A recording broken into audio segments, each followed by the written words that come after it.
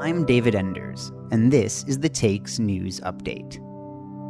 We are coming to you on Sundays with weekly roundups as Israel's war on Gaza continues. The International Criminal Court issued a ruling in a case brought against Israel last month as further allegations of war crimes by Israeli soldiers in Gaza emerged. Hamas's ability to fight still appears significant, and more than half a dozen countries cut off funding for UNRWA. Today is Sunday, January 28th.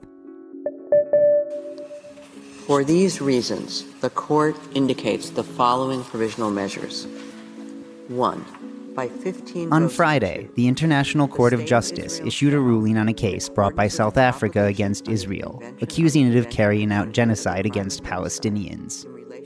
Al Jazeera correspondent Hoda Abdelhamid reported from Tel Aviv on the court's decision. The court did not call on Israel to stop its military campaign in Gaza, but it also did not throw out the case submitted by South Africa on genocidal intent as Israel requested. Instead, the International Court of Justice ordered Israel to take steps to prevent acts of genocide in Gaza.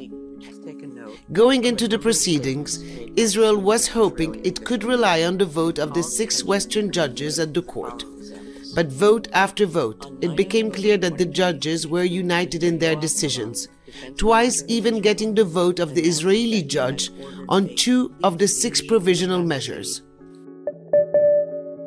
Even as that ruling was issued, there were more reports of war crimes in Gaza.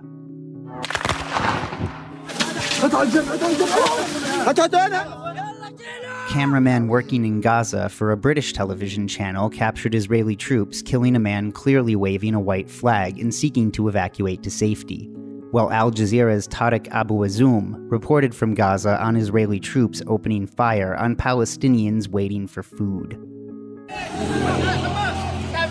These people were looking for food, but instead came under fire. They gathered along Salah ad-Din, the Gaza Strip's main north-south road, hoping to receive a handout. Without a warning, an Israeli strike hit them. Days earlier, others searching for help were instead met with gunfire.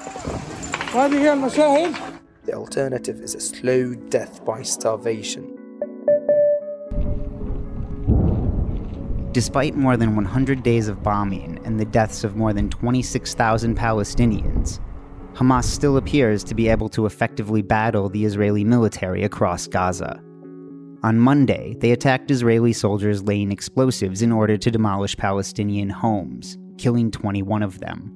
It is Hamas's deadliest attack against the Israeli military since Israel's ground invasion began in October.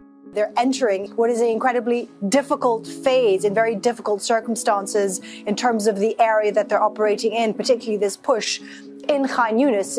That's Al Jazeera correspondent Stephanie Decker reporting from occupied East Jerusalem. Fighting is now heaviest around the southern Gaza city of Khan Yunis. Yahya Sinwar, the leader of Hamas, is from Khan Yunis. Hamas's military commander, Mohammed Deif, is from Khan Yunis. The Israeli military, according to their statements, believe that Sinwar is in Khan Yunis in the underground tunnel networks. You're dealing with Hamas, who's been training for this for years. They know the tunnel system and the streets, the dense streets in Gaza like the back of their hand. So what we're witnessing now on the ground in Gaza is certainly probably the most difficult ground-to-ground fighting for the Israeli army. Those soldiers were apparently engaged in clearing land for a buffer zone inside Gaza, something Palestinian politician Mustafa Barghouti told Al Jazeera was simply intended to further annex Palestinian land. There is no military value whatsoever of this procedure, but the real intention of this is to shrink Gaza's size. We have to remember that Gaza is only 362 square kilometers with 2.3 million people living there. It's the most densely populated area in the world. And now the Israelis want to cut off a big part of it, no less than 15%. Finally, the U.S. on Thursday said it had suspended funding to the United Nations Relief Works Agency, or UNRWA, the main source of assistance for Palestinian refugees in and outside of Palestine. The U.S. says that UNRWA employees participated in Hamas's attacks on October 7th, and the UN has launched an investigation into the claims and fired some employees. It is not the first time the US has suspended aid to UNRWA, as freelance journalist Akram al-Satari, reporting from Khan Yunis, pointed out. People who are living in 155 shelters that are run by the UNRWA are extremely concerned. Palestinian factions and political powers are also voicing their concern from that, and they see it as a part of the ongoing fight against the UNRWA that started long ago, even before October 7th, with an objective of ending the presence of the UNRWA, ending the mandate of the UNRWA, ending the work of the UNRWA, and then ultimately ending the cause of the Palestinian refugees. And that's The Take for Sunday, January 28th. Please join us again tomorrow. This episode was produced and mixed by me, David Enders, in for Malika Bilal.